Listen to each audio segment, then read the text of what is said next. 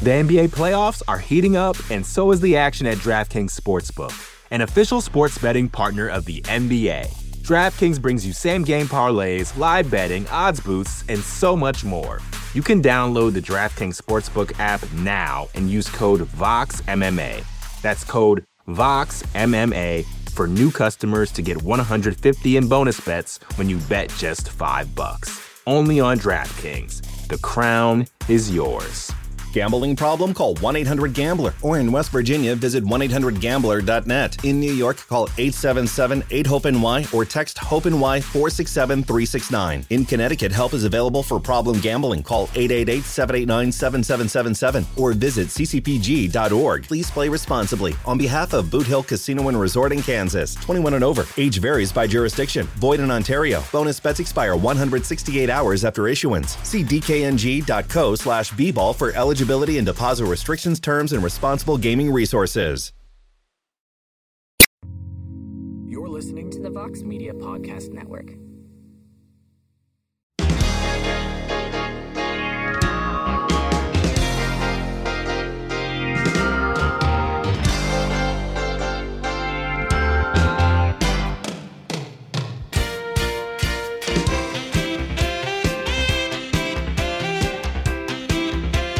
Everybody, it is Thursday, May 18th, 2023, and it is indeed a heck of a morning. We are live on the MMA Fighting Twitter Spaces. You can hear the show in its entirety shortly thereafter on the MMA Fighting Podcasting Network.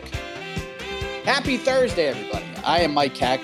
Thank you for joining us, whether you're listening live or you're listening after the fact. We appreciate it just the same. Boy, did I miss a big news Tuesday. Man, got called into the old jury duty, and they brought us in, and then they brought us into the courtroom, and then they told us the judge had a stomach bug, and they sent us home at like 10 a.m.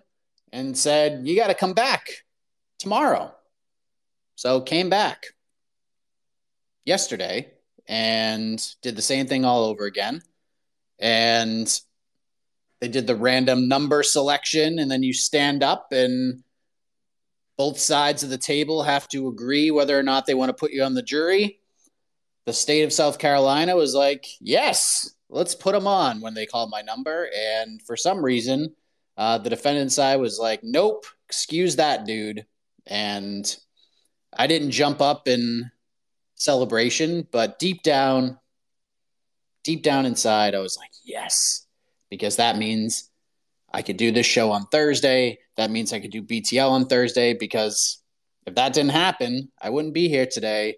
And I definitely wouldn't have been able to do BTL. So this works out great. So I missed Francis Ngannou signing with the PFL. I know the great Alexander K. hopped on in, took the tag, and reacted to all of that. I have thoughts. I gave a lot of my thoughts on the podcast network. We did a little roundtable after Francis was on the MMA Hour. It was myself and Shaheen Al-Shadi and Stephen Morocco, and we deciphered everything from different angles and asked some different questions. And then we get the Francis news, and then several hours later, on the same day, Dana White goes on social media and says, hey, come back here in 30 minutes. I got a bunch of news for you.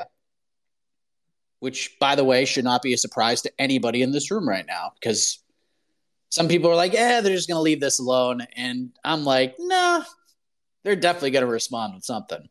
And they did. Dana White jumps on social media, goes live, and announces UFC 291, July 28th, Salt Lake City. Main event, Dustin Poirier versus Justin Gaethje 2 for the BMF title. I don't know why we're doing the BMF title. The fight rules on its own. We don't need the gimmick. I know Jed Meshew loves the gimmick, but like, do a different gimmick. It doesn't have to be like we did the BMF thing. It's over. Masvidal won the fight. They said it's a one-time thing, never going to be defended, yada, yada, yada. If you're going to do it, just do something different. The violence weight title, I saw some people suggest. Like, that's money. That's what you should do. Just create different titles. I'm cool with that. We don't need to go back to the BMF. Well, we don't need to do that. We're also getting Jan Blachowicz versus Alex Pereira, who hops up to 205. We get Tony Ferguson, Bobby Green, Stephen Thompson, Michel Pereira, Derek Lewis, Marcos Rogério de Lima. We get Michael Chiesa versus Kevin Holland. And we are also apparently getting Paulo Costa versus Ikram Aliskerov, which was the biggest stunner of all. And I only say that, I don't say that in a negative way. I say that in a positive way. This fight is incredibly fascinating to me. And I just didn't see this one coming. I was ready to give Ikram Aliskerov a big step up in competition. Maybe the number 15th ranked guy suggested like a Brad Tavares type, but throwing him in there with Paulo Costa, I did not see that coming from a mile away, but I friggin' love it. Absolutely love it. And I am intrigued by that. So that's July 28th. And then he announces the UFC's official return to Boston, Massachusetts, August 19th, the TD Garden, which hosted the Celtics' utter collapse last night. It was awful. And I don't really need to get into that. I'm sure somebody will. But apparently we're getting Aljamain Sterling versus Sean O'Malley as the main event. Aljo had some different things to say leading up to that. So I'm curious how that's all going to get worked out. And Zhang Wei Li is back in Boston.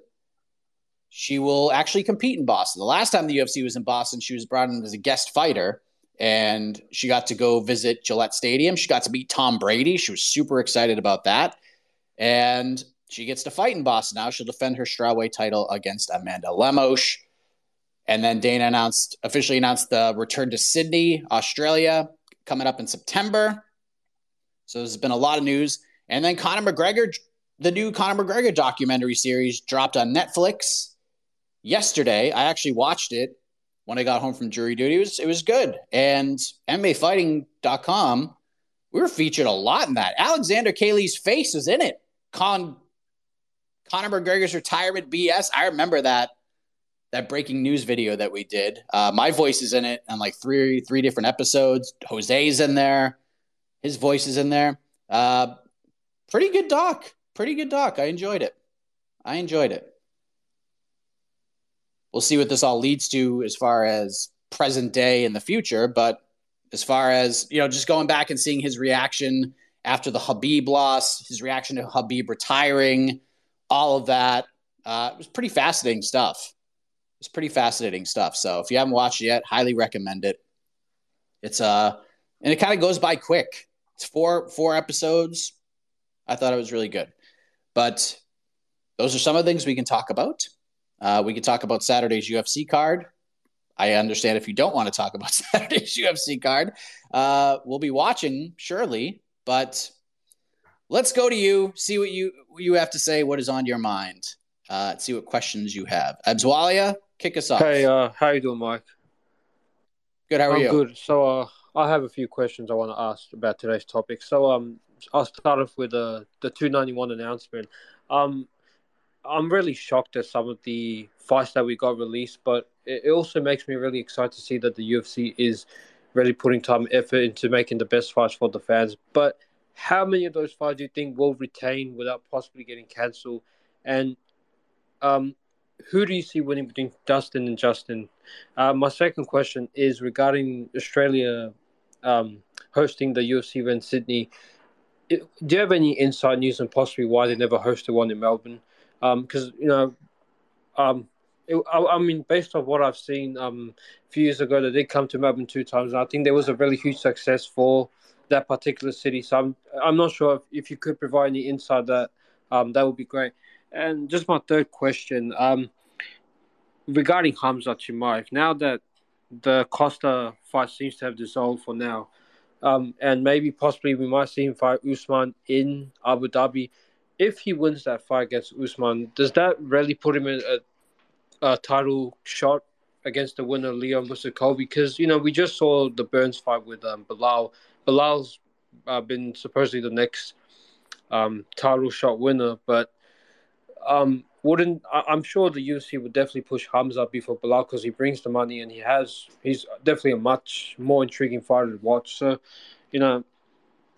how would you see that whole scenario playing out? Thanks, man. That's what I have to say. Have a good day. So I don't know if that necessarily means he's going to fight Kamaru Usman. And if that is the case, and Dana has said this many times, that fight's happening at 185 or it's not happening at all. I don't think they're going to risk it. I don't think they're going to risk it with Khamzat Chimaev after that weight miss. Like, what's the point? Just do it at 185. Who cares? Like, who really cares? Like, if Usman wins that fight, he's in a much better position than he is at 170. Much better, coming off the 2 losses to Leon. Newer face in the weight class. Middleweight's going to be really interesting over the next couple of years. I feel like that fight, if it happens, is going to be at 185.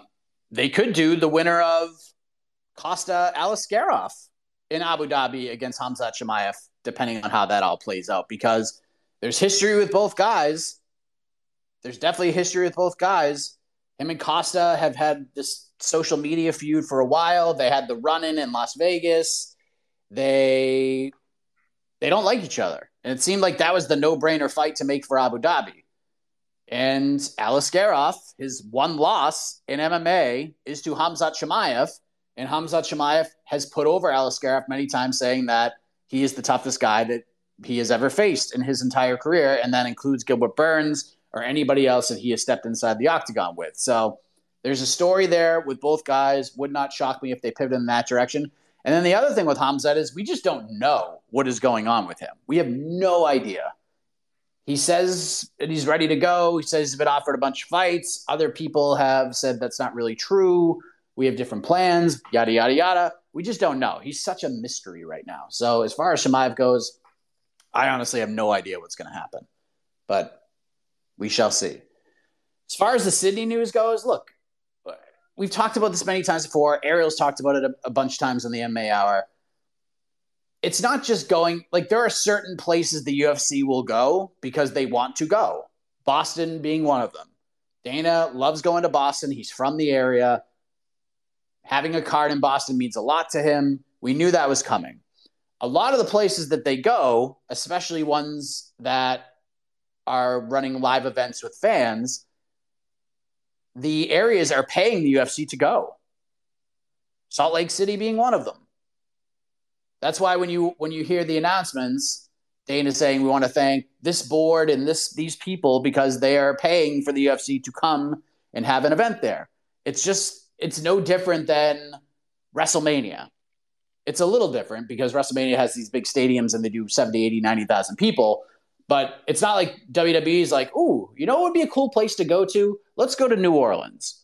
No, it's because that area is paying them. They're outbidding other areas in order to get them there. So if the UFC has the choice of going to X, Y, and Z or going to Salt Lake City, which is going to pay them a bunch of money to host an event, that's where they're going. And I assume that's what Sydney is doing. They are paying them to come and host an event. Not saying they won't ever go back to Melbourne, but that's kind of what they're doing, especially with these international events right now. And then obviously the arenas and the area is hoping to boost their economy by having people come to their events and spend a bunch of money locally. And then the arena wants to make money back by selling out the arena and selling tickets. And some of the tickets are a little pricey, which some people have said. But that's the nature of the business right now. The UFC is absolutely on fire, and places in cities, whether domestically or globally, they're going to pay the UFC to come to their city or town because they're on fire right now. And it's good for the UFC. So it happens when you get over a certain threshold, for sure. The 291 card is great. I mean, look at it. It's on paper. It's friggin' amazing. How do I view Poirier Gaethje? Boy,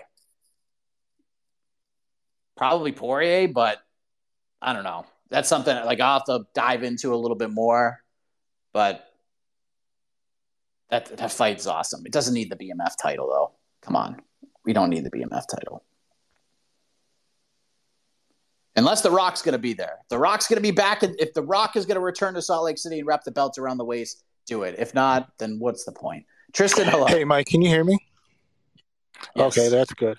I want to talk about so I was talking a little bit to AK about this on Tuesday. So with Mackenzie Dern, I saw a little bit of her press conference. She was talking about what was going on a little bit behind the scenes, which is a little bit concerning because I don't know where her mindset is heading into this fight against Angela Hill. Again, UFC is behind her. They want to see her challenge for a title, but we're going to have to wait and see. And what I want to get into this is the relationship between the fighter and the coaches of actually listening to your coaches if you have a great team and just executing what the coaches are telling you, because I think you'll find more success that way.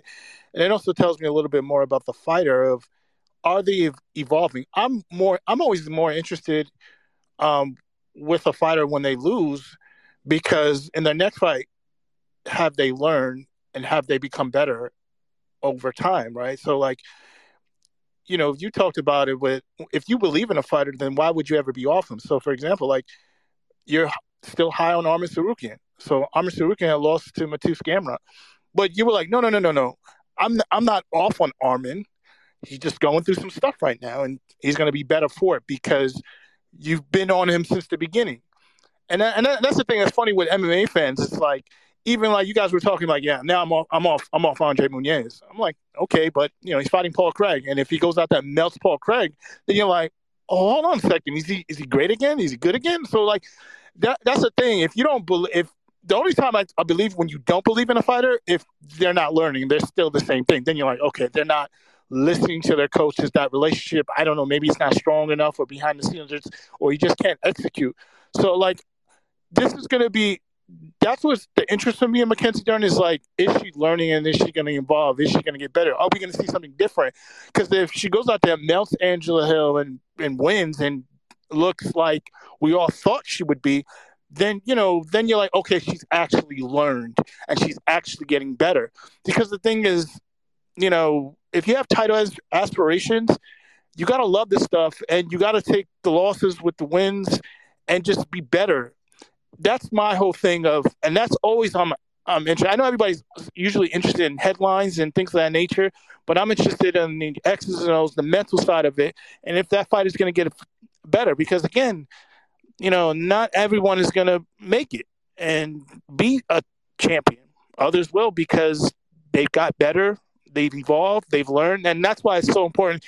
Like, I'm always interested when you interview coaches, Tyson Chatnier, Eric Nixick, these guys, because I want to understand. I want to understand what they're seeing, and then if the fighter's going to oblige to it. Anthony Fluffy Hernandez just talked about it. Like, I'm not going to go in there against Edmund Shabazian reckless. I'm going to listen to my coaches and be smart about it, and then we'll see who wins at this point. So just the thought process of that, the relationship, the coach and fighter relationship, as well as the fighter evolving. That's all I got to say, Mike. Thanks.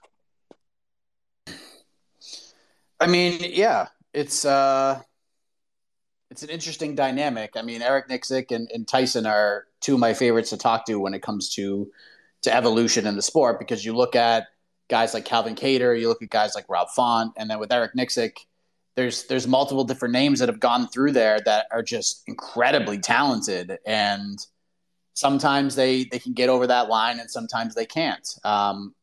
Seeing Cody Garbrandt there and seeing how he's going to be able to bounce back when he gets into his next fight, and seeing how Edmund Shabazian handles Anthony Hernandez. Like, these are interesting things. And with Mackenzie Dern, like, she's obviously evolved.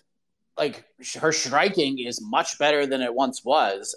It's not great, but it's much better than it once was. The thing that really hurts her, and she's just so good at what she does well. Like, she's incredible, and she can beat, on any given day, she can beat a lot of these girls at 115. She can. But can she beat the upper echelon of this division? I don't know. And this is what this fight's going to signify to me, because she loses to Marina Rodriguez. A lot of people thought she lost to Tisha Torres at UFC 273. She lost to Yan Xiaonan, and now they're giving her Angela Hill, which is a winnable fight for her. It's a tough fight because Angela Hill is a dog, but it's a winnable fight for her. And the UFC is putting her in these positions to try to come through on the other side, but eventually you're going to have to test her. It's so tough because Angela Hill is Angela Hill has really good takedown defense, but Mackenzie Dern isn't really one that's just going to shoot takedowns on you. She's going to get in close, she's going to trip you, and then she's going to get on top of you and try to smush you and submit you. Like, she's really good at that. The problem is, what if she can't get that submission? And that's what we saw in both the Marina Rodriguez and Yan Xiaonan fights. She could get in a dominant position, but she just looks for the sub when she could just punch you in the face. That's one of the big holes in her game, is she doesn't know how to use those positions to her advantage. If she can't get the sub, like, she just keeps going for it, but she doesn't throw a ton of strikes to open herself up. Or you could have made it, like in the Yan Xiaonan fight, there were openings where she just could have just punched her in the face a bunch and maybe got a stoppage, but she doesn't do that. So these are questions I have, because at some point when you're facing the upper echelon of the division, they're just going to be like, look, she's probably going to get you down at some point. Just don't get submitted, and you could probably win this fight. And you have to imagine that's what Angela Hill is going to try to do. Now, will she add new wrinkles? Will she shoot? Will she do more of a traditional wrestling takedown style? That's a question I have. And if she does get the takedown, if she can't get the submission, can she get it back down? Can she inflict damage while on top if she can't get the sub? These are the types of things I need to see evolve in her game. And I'm sure her coaching staff, Jason Perillo, etc., I'm sure these are things that they're trying to tell her. But at the same token, we're not fighters. We don't know what this is like. Your bread and butter is your bread and butter. And when your bread and butter is as good as Mackenzie Dern's is, you kind of fall back on that. It's just comfort. But if you want to become a world champion, you have to add those extra wrinkles to her game. And if she goes out there and takes Angela Hill down and goes for a rear naked choke and can't get it, and she just starts dropping elbows on Angela Hill and gets a stoppage in that way, that's going to open my eyes a little bit, because these are just little pieces that she's missing. These are little pieces that she's missing. I know she's gone through a lot personally and all of that, and you have to overcome that as well. That's going to be in the back of her mind 100%. But if she can add these little wrinkles to her game, she's a problem. She is an absolute problem. But without those, I don't think she can win a title. I don't think she could beat the top 3 to 5 fighters in this division. But if she can figure that part out, boy, she's a handful. She's a handful. So I want to see if she can add those wrinkles to her game. If she can, watch out. She could beat anybody. But I do have those same questions. The NBA playoffs are heating up, and so is the action at DraftKings Sportsbook, an official sports betting partner of the NBA. DraftKings brings you same-game parlays, live betting, odds boosts, and so much more. Don't miss out as the NBA postseason winds down. And new customers to DraftKings can bet $5 to get $150 in bonus bets instantly. You can download the DraftKings Sportsbook app now and use code VOXMMA. That's code VOXMMA for new customers to get $150 in bonus bets when you bet just $5. Only on DraftKings. The crown is yours. Gambling problem? Call 1-800-GAMBLER. Or in West Virginia, visit 1-800-GAMBLER.net. In New York, call 877-8-HOPE-NY or text HOPE-NY 467-369. In Connecticut, help is available for problem gambling. Call 888-789-7777 or visit ccpg.org. Please play responsibly. On behalf of Boot Hill Casino and Resort in Kansas, 21 and over. Age varies by jurisdiction. Void in Ontario. Bonus bets expire 168 hours after issuance. See dkng.co/bball for eligibility and deposit restrictions, terms, and responsible gaming resources. Ani, hello. Hello. Hope you're well. So I don't want to be this negative Nancy, but I'll be coming with I'm coming with a vibe which is a bit low, because I'm sort of bummed out and pissed off with the sort of reactions that Anthony Smith is getting. I mean, I'm not taking anything personally, but it's like in the recent episode of the Believe You Me podcast, he was just reflecting on his loss, and it was really sort of, it was like he was very, very honest with himself, and his analysis was really nice. And then he just went on to say, I mean, most of the times, what these trolls usually say doesn't really bother me, but this time I'm actually angry. But I don't say anything wrong to anyone. I mean, I'm a good dude. I take care of my family. That's the way he was speaking. And I felt so bad, as in I'm so heartbroken for the way he was just reacting. Like he was saying that he puts his body on the line for the people, and like he just doesn't understand that the society has turned into this thing where you're just comfortable shitting on people you don't even know who actually have a meaningful life, and they're trying to do good for their family and for themselves as well. So, what I want you to do, Mike, I would like you to go on a rant right now, and I live vicariously through you because I don't have as MJF says, the oratory expositional skills like you. So, if you can go on this really nice rant on those trolls right now, I'd feel really good, Mike. And about the card, I think this is a good step down in competition for Mackenzie Dern. It would be like a litmus test. If she cannot handle Angela Hill, then I don't think she'll be able to handle any of the top strikers in the strawweight division.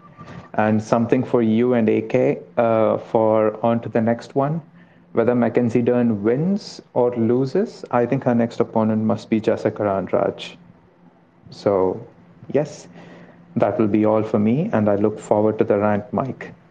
Please indulge us. Thanks, buddy. Yeah, I wouldn't hate that fight. It appears that Dern has her sights set on Rose Namajunas, but why wouldn't she?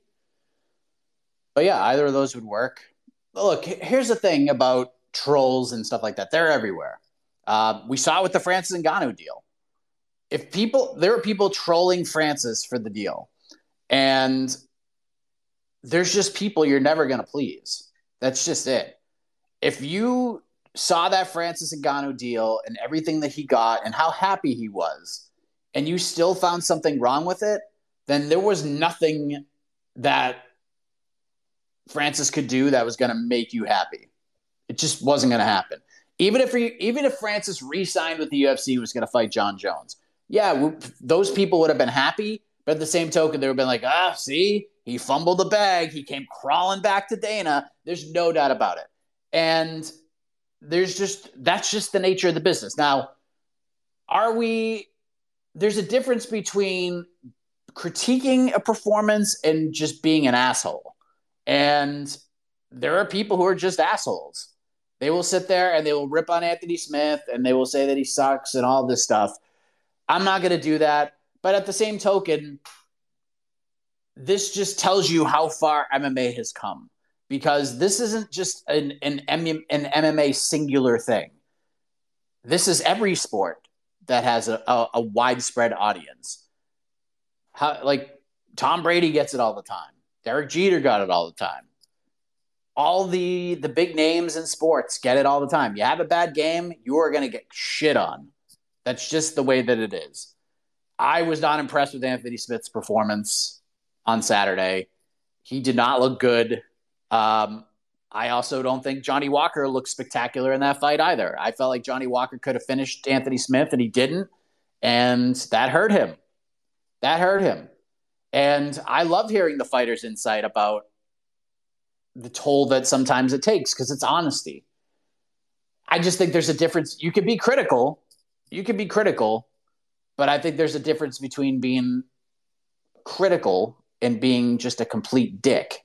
And there are just people out there that no matter what you do or what you achieve or how hard you work, they're just going to be dicks to you. And for some reason, this fight in particular, the reaction has gotten Anthony riled up. But here's what I'll say. And I've said this before, and I'll say it again. Anthony Smith has won fighting. This guy has won fighting.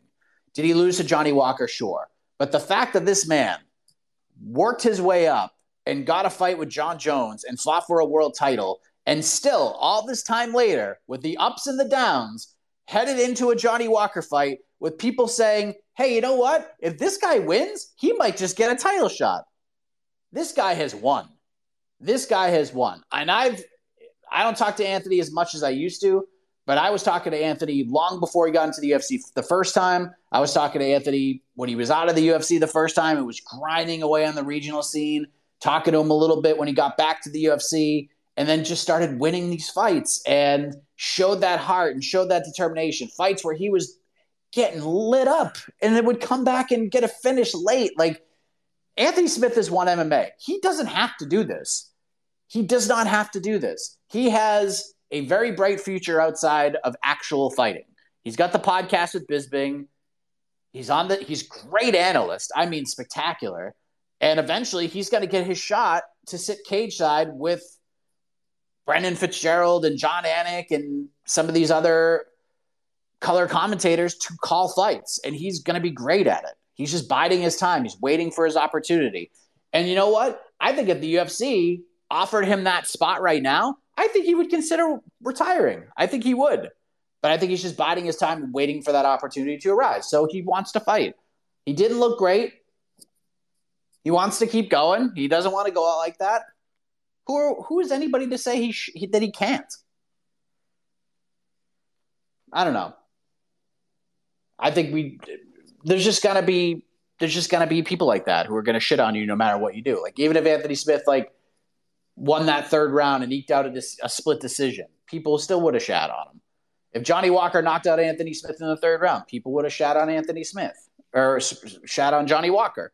Like, no matter what the result is, there's going to be haters no matter what. And you just got to deal with it. And I don't like it, but it's just the sport has grown exponentially, and the UFC is in the position that it's in. They're on fire, 100%. But with that comes new audiences, new eyeballs, and people who think they could do it better, even though they can't. That's just the way that it is. People shit on me all the time. People shit on AK all the time. People probably shit on your tweets once in a while. It's just how you deal with it.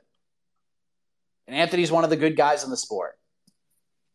And nothing I say in any kind of a rant is going to take away those people who are just going to shit on you no matter what you do.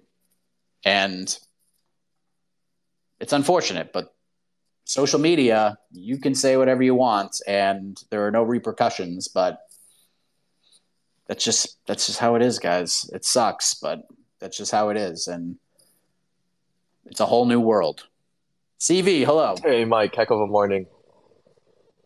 Glad you're back from jury duty and glad to hear that you won't be selected for any more meetings or whatever. But yeah, my question for you is UFC 293. So you said they're targeting it for Sydney. So I think it's safe to assume that Adesanya might headline that. I know they have Whitaker and Duplessis as the number one contender fight, but don't you feel like 2 months is a quick turnaround for that? And basically, my question for you is, who do you think, assuming Adesanya headlines 293, who do you think he ends up fighting in that card? I know we kind of have a mini, I don't know if you can say that, but a mini middleweight Grand Prix. I mean, we got Strickland and Magomedov, and just got Costa Aliskerov. I just wanted to ask too, out of those two fights, if someone manages to get a spectacular finish, do you think anybody out of those four fighters can jump the line over Whitaker and Duplessis to fight Adesanya? Thanks. I mean, maybe, but I mean, we're talking the same 2 month stretch for all of those guys. They're all fighting in July. So it is a tough ask. It is a tough ask, but Whitaker kind of seems like a guy that will go in there and get a win and want to turn around quick and fight for the belt. This is what he wanted, and we'll see if he gets it. And if Dricus wins, hopefully he can turn around because that's a big fight. But yeah, and I think that's kind of part of why they're putting all these different fights together. Adesanya's going to fight on that card. There's just no doubt about it. But it's just a matter of how you put it together. But I agree with you. It's a little bit of a risk trying to get these guys to turn around in 2 months.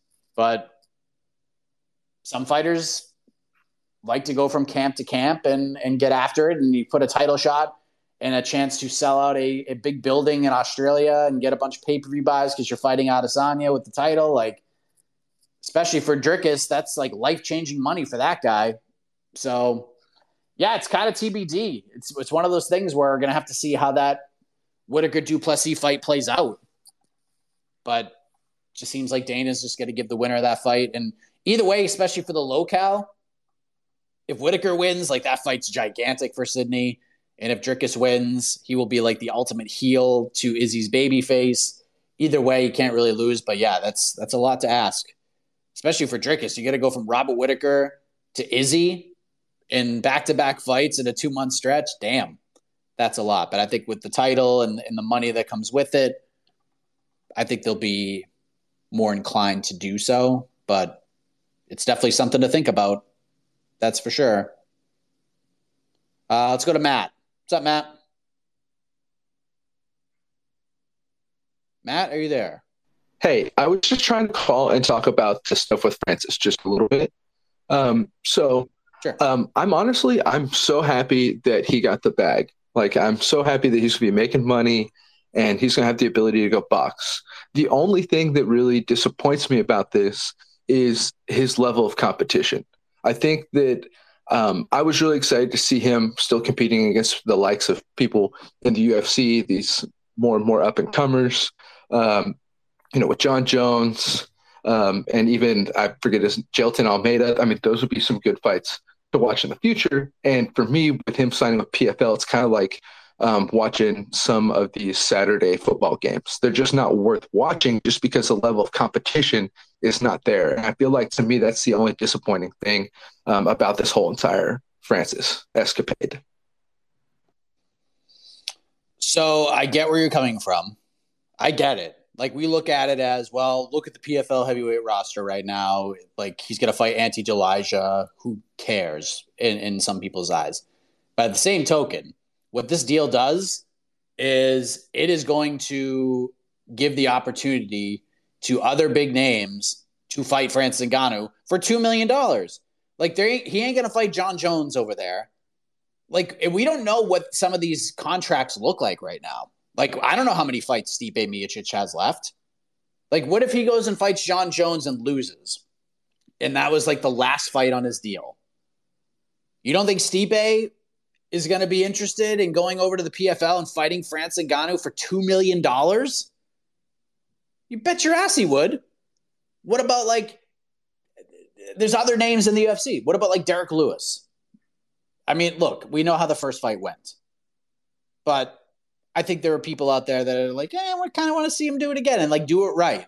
What if Derek Lewis is out of the UFC in 7 or 8 months? You don't think he's going to go over there and at least talk to the PFL for the chance to fight Francis for $2 million? A lot can change between now and 2024. Just because the PFL roster looks as it does right now and they have a season going on doesn't mean that they can't go out and get some of these other names, because they already have this money invested. When Francis fights, the guy he's fighting is going to make $2 million minimum. So they have this money put aside. They have this money planned out. The opponent could be anybody. It could be anybody. So all I'll say for right now is let's just kind of wait and see, because this could be an intriguing time. Every heavyweight on planet Earth that is free from a contract is going to go to their managers and say, get me that Francis fight. Get me in there to fight Francis for $2 million. And that's a lot of potential names that could come up. So just because the PFL roster looks as it does, doesn't mean that these are the guys that are definitely going to fight Francis Ngannou, because we don't know what things look like in other promotions right now and where their contracts sit and all of that. So this is going to be an interesting time. Like, Francis has an MMA home, and that's great. But this story continues on because, I mean, most guys and gals that are on the cusp of free agency, they ain't going to be so quick to re-sign with the UFC when they see the kind of deal that Francis just got, especially if you're a heavyweight. Now, are they going to get the same deal Francis got? Probably not. But still, there's that $2 million price tag just hanging over that everyone's going to want a shot at. And there's a lot of big names out there. Like Fabricio Verdum would do it. I'd love to see like a guy like Ben Rothwell get that fight. Like I know that's not the most intriguing matchup on the planet, but love to see like some of these wily vets who are just good people get these opportunities. And he's got a name attached to it. So a lot can change. A lot can change. So I'm cautiously optimistic. My biggest questions are not from the Francis side. They're from the PFL side. Like, how can you do that? Like, how can you afford all of this? And what if Francis loses his first fight? Like, how can you make money off of this?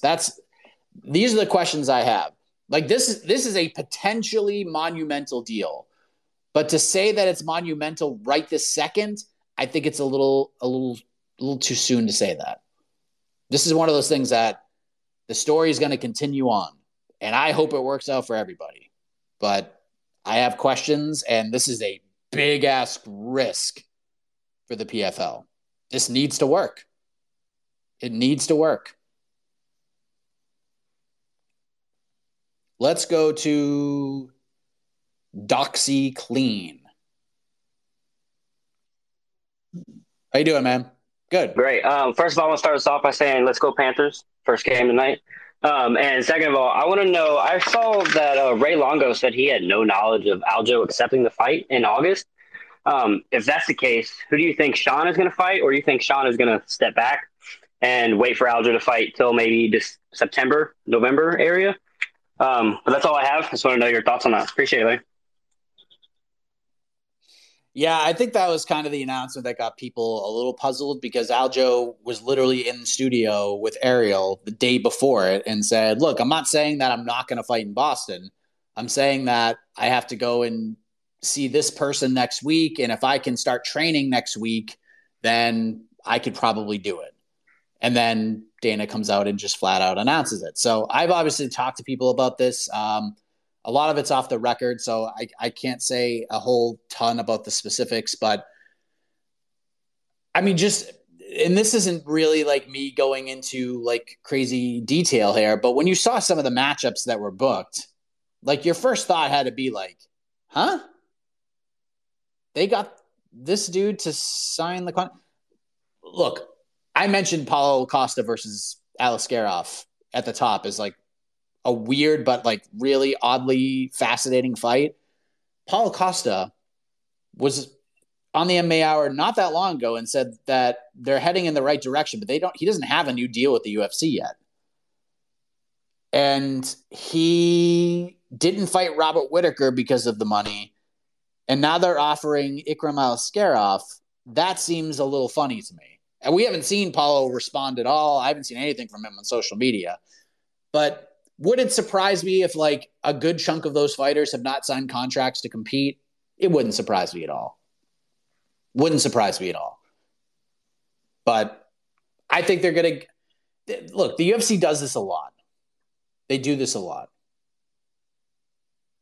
They just announce fights. They put some pressure on. And I'm not saying that's what's happening here, but there's been precedent set that we're going to put a little extra pressure on you. We're going to get the fans to react. This is what we want.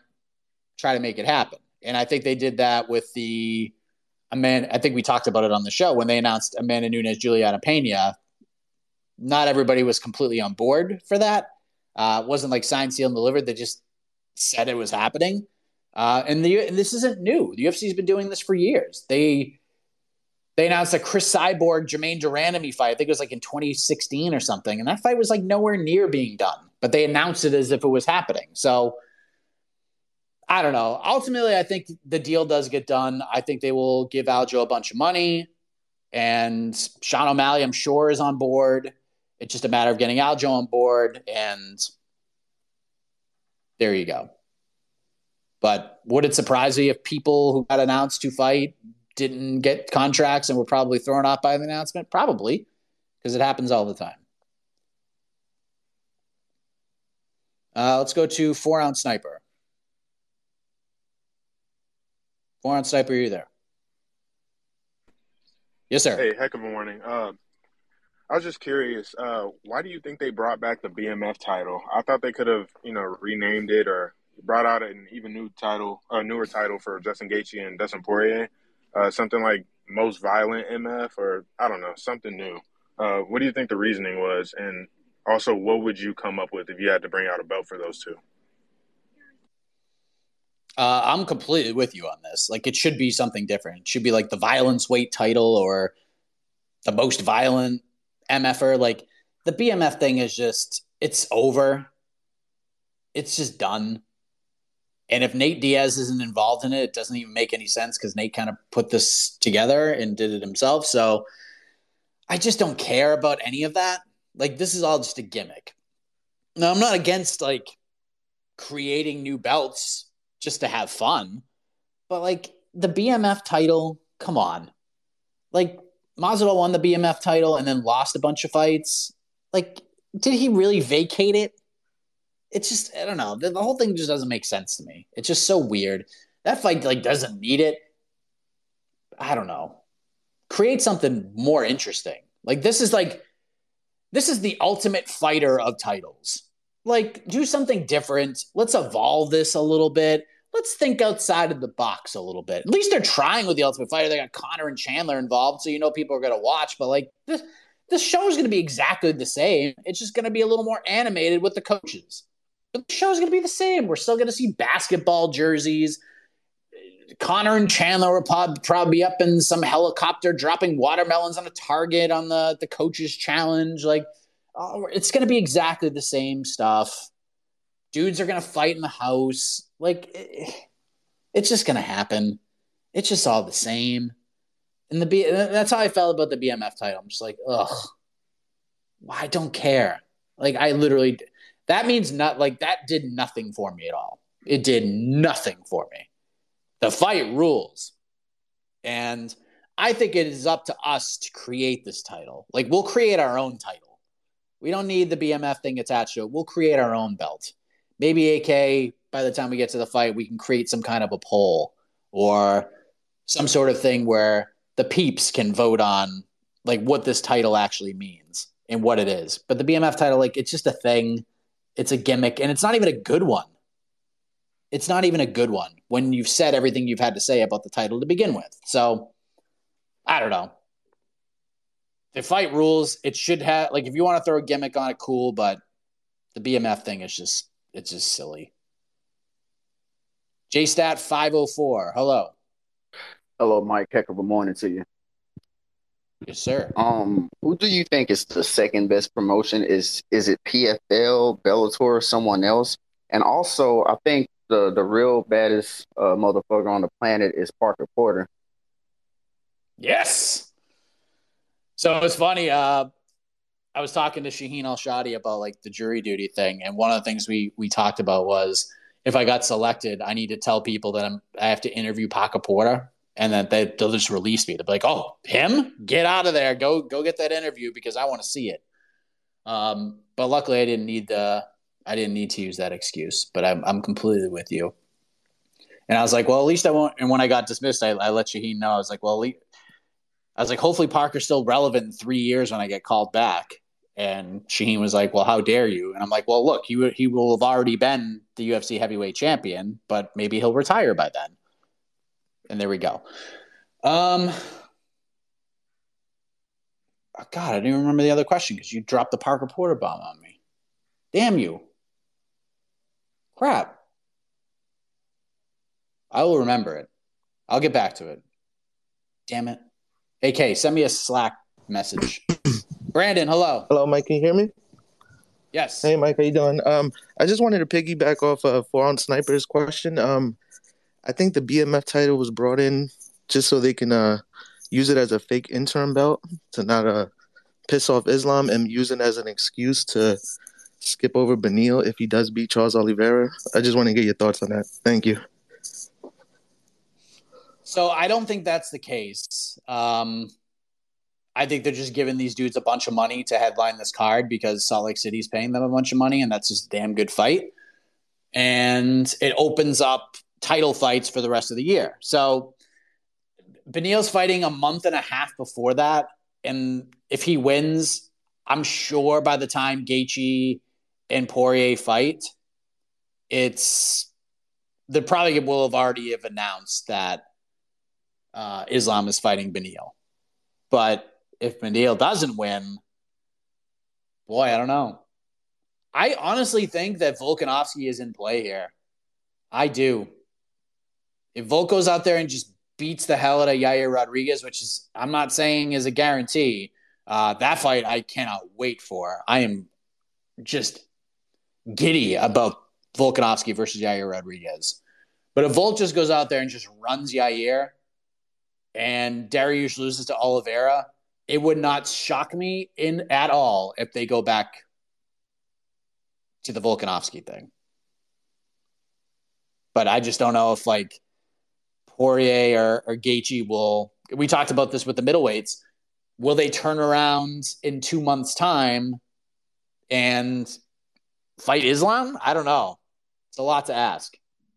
I think Volk would do it, but I don't know. I don't know. So I don't know if it's like an interim thing. I don't know why the BMF title is a part of this. I have no idea. I think the UFC thinks like the BMF title is way cooler than it actually is. Like you can just do a 5-round fight with those two guys and like we're all gonna be happy. I don't know. It's all weird.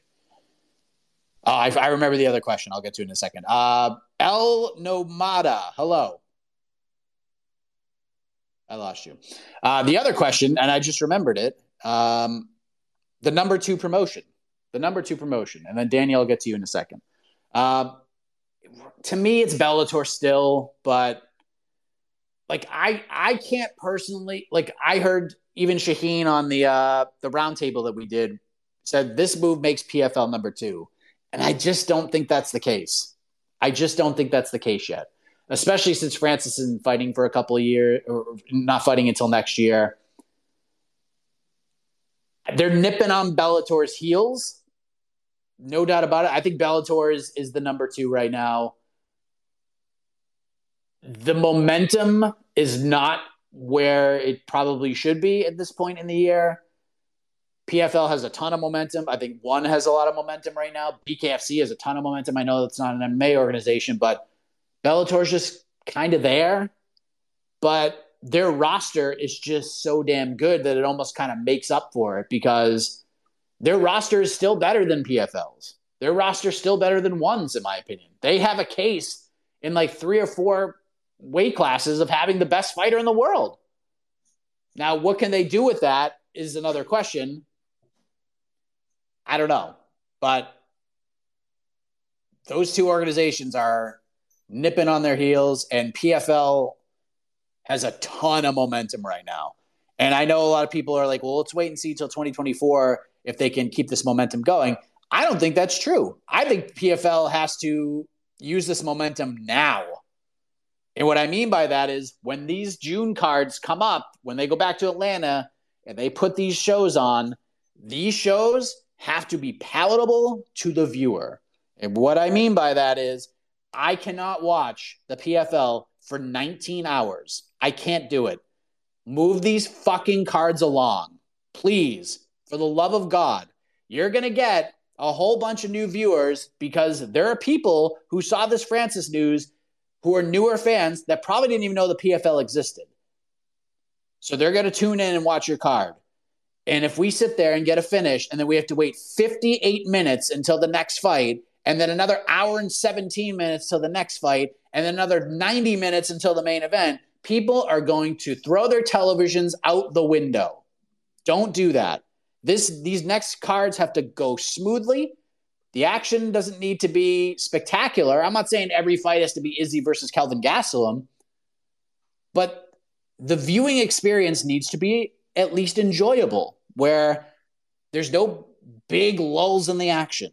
So this is a big year for the PFL. Like, these things need to deliver. These cards need to be fun to watch, and they need to be easy to watch because it's tough. It's tough. When I'm not covering PFL, it is tough for me to watch it because I'll get in there and I'll start, and then it's just like, oh my God, what are we doing? Even the last card, watch Shane Burgos' OAM fight. That was like the main event of the card. But guess what? Stay tuned. We still have like 8 more fights. What is this? What are we doing?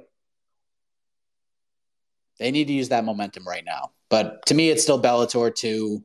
But they do not have the momentum that PFL and ONE have right now. That's for sure. And I love Bellator. I want Bellator to get that momentum back. They have the roster. It's just a matter of getting people to want to see them. And the June card's really good, but it's just a matter of what you do after that June card. That's the thing. They just kind of like stay in place in number 2. Daniel, hello. Yeah, hi. Good morning to US. I'm from Germany. I have a question about Alex Pereira and Jan Blachowicz and my thoughts and your thoughts. Don't you think that Alex wanted to have a third fight against Easy and the payday and anything, but the UFC said maybe let's move on and we offer you maybe a good fight and of a top 5 opponent in the light heavyweight, so you can maybe get your chance for line up in the title. So maybe that was the thought of the UFC, or who came up with the idea that Alex go up in the division. Thanks. Thank you, Daniel.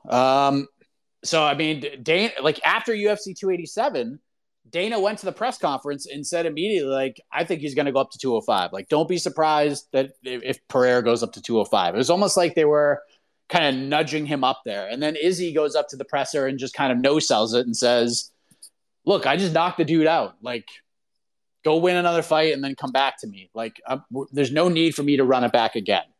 And then Pereira came out a few days later and said, I'm moving to 205. So Pereira's a big ass dude. Like, he's going to be a pretty big light heavyweight. He's a massive middleweight. So for his long-term health, this is probably the better move for him. Do I think there is another Izzy fight to be had?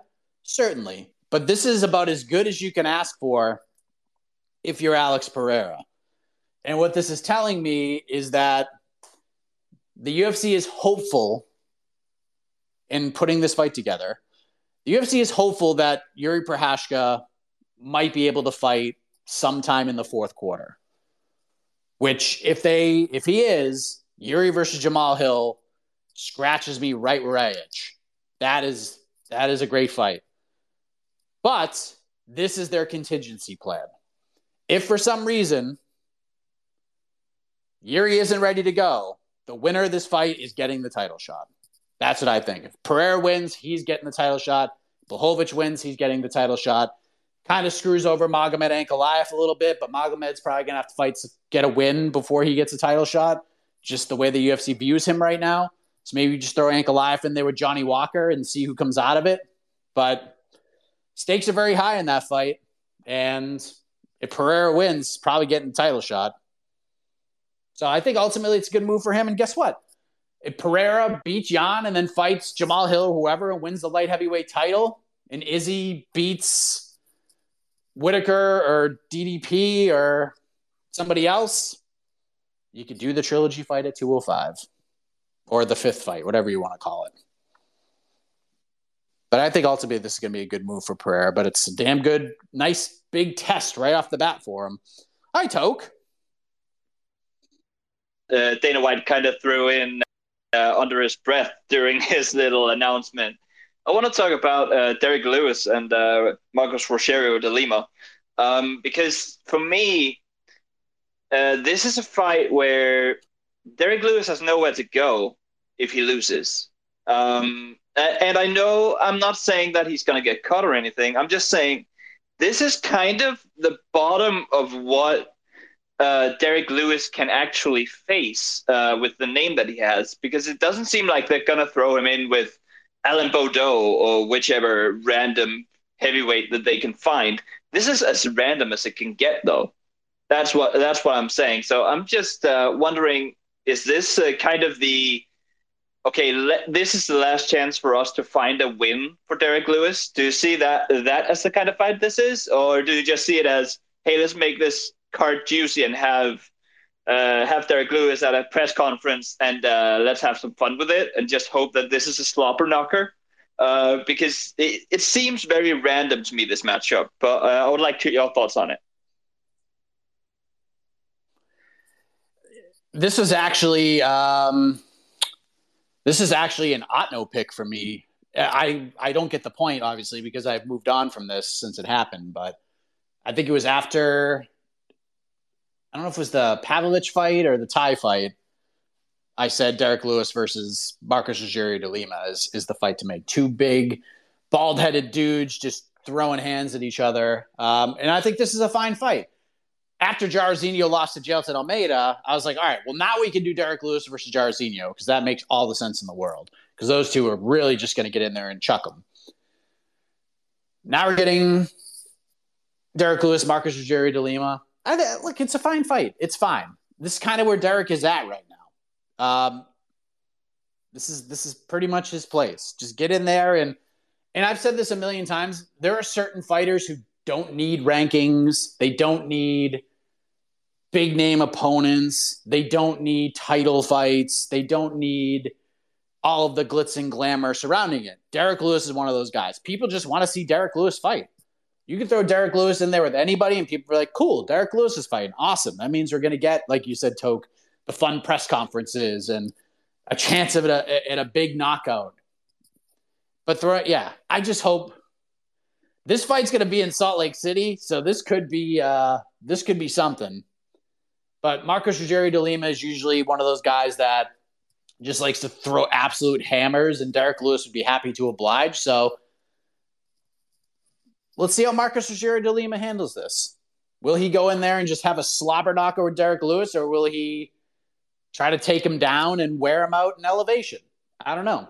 But I'm hoping for the best because if that fight gets out of like the first round, boy, oh boy, is that going to get kind of ugly with the elevation and all. But yeah, I like the matchup. It's a prelim fight.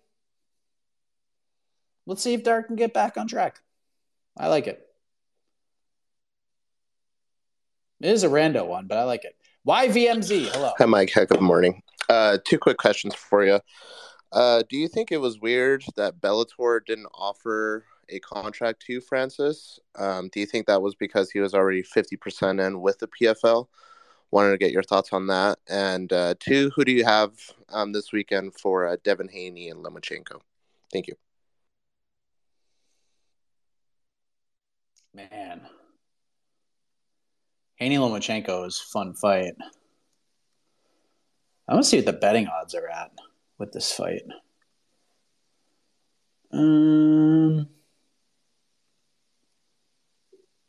Haney's a pretty big favorite. My initial lean was Haney, but you never know. So I'll go Haney by decision, but I don't really know. Lomachenko is such a wild card. You never know what dude's going to show up. But I think Haney kind of has.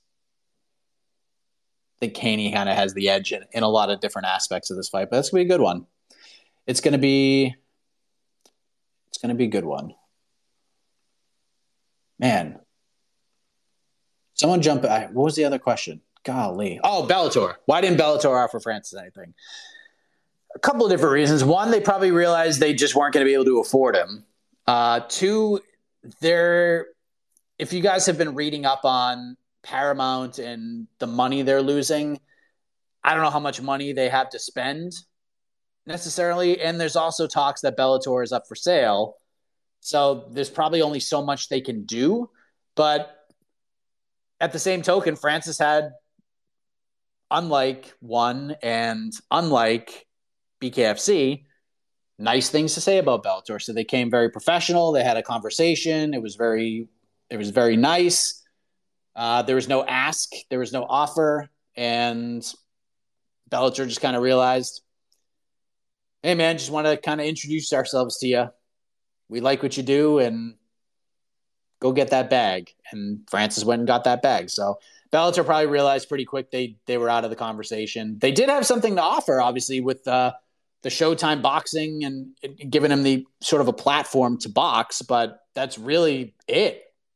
They weren't going to be able to match what PFL was going to be able to offer. Didn't seem like they're going to be able to match what one was going to be able to offer. Would have been a great name to have on their roster, sure. That was their big advantage in any kind of negotiation was, hey, we have this platform where you can box. And I think they realized that probably wasn't enough. Just Francis seems to want to box these massive names like Tyson Fury and Deontay Wilder and Anthony Joshua. And I just don't know if any of those are likely to happen. And that's like really one of my bigger questions about all of this is, and I understand some of the trepidation and some of the reaction to it. Like, this is great for Francis, but this is also not really a secret. We all knew where he was going. This was not a surprise to anybody. But I think a lot of people were wondering, where's the boxing news? Because it even seemed by the little teaser trailer that we were going to get some boxing news, and we didn't get that. So my big question is, like, who is he going to box? And does it have to be one of those big names? Like, it just seems like he wants to box. So just go box. Does it have to be Tyson Fury or Deontay Wilder or Anthony Joshua? Sure. You'd love to get in there with one of those guys and make a big bag of money and test yourself. But why would Tyson Fury want to box Francis right now? Why would Wilder or Joshua want to box him? Just a really risky fight for all of those guys. I'm not saying that I would pick Francis to win, but you got big 265-pound dudes chucking leather at each other. You never know. And that's just kind of a risky proposition.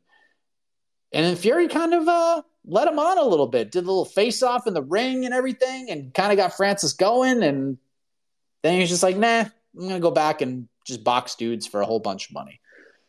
So, does Francis have to box those guys? Or can he just box? There's a lot of money in this boxing game outside of those guys. I'm not saying go box Boogie 68432 or wherever the dude's name was.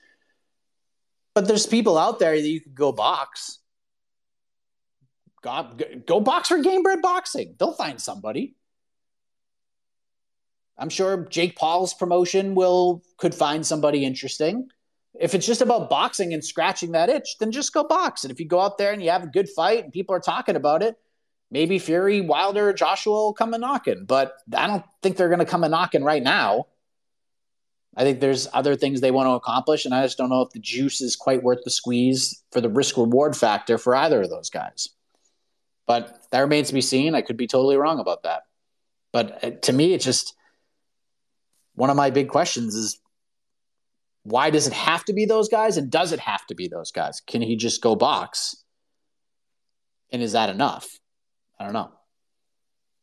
James, we will end with you. Oh, awesome. Put an exclamation point on this. Sweet. Been a minute since I've been on your mic, and I just want to... But that wheel is spinning, so maybe not. All right, so James, tomorrow you get to jump to the front of the line whenever you want to come in. All right, so we are done.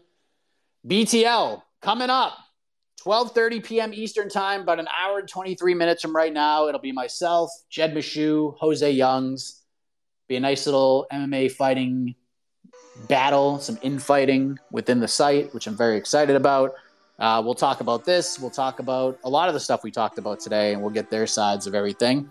And then tomorrow, we'll be back here again at 10 a.m. Eastern. We'll do it again. We'll have a preview show getting you ready for that just spectacular UFC Vegas 73 card. And yeah, so get ready. But thank you all very much. It was good to be back. And have a great rest of your Thursday. And as always, have a heck of a morning, everybody.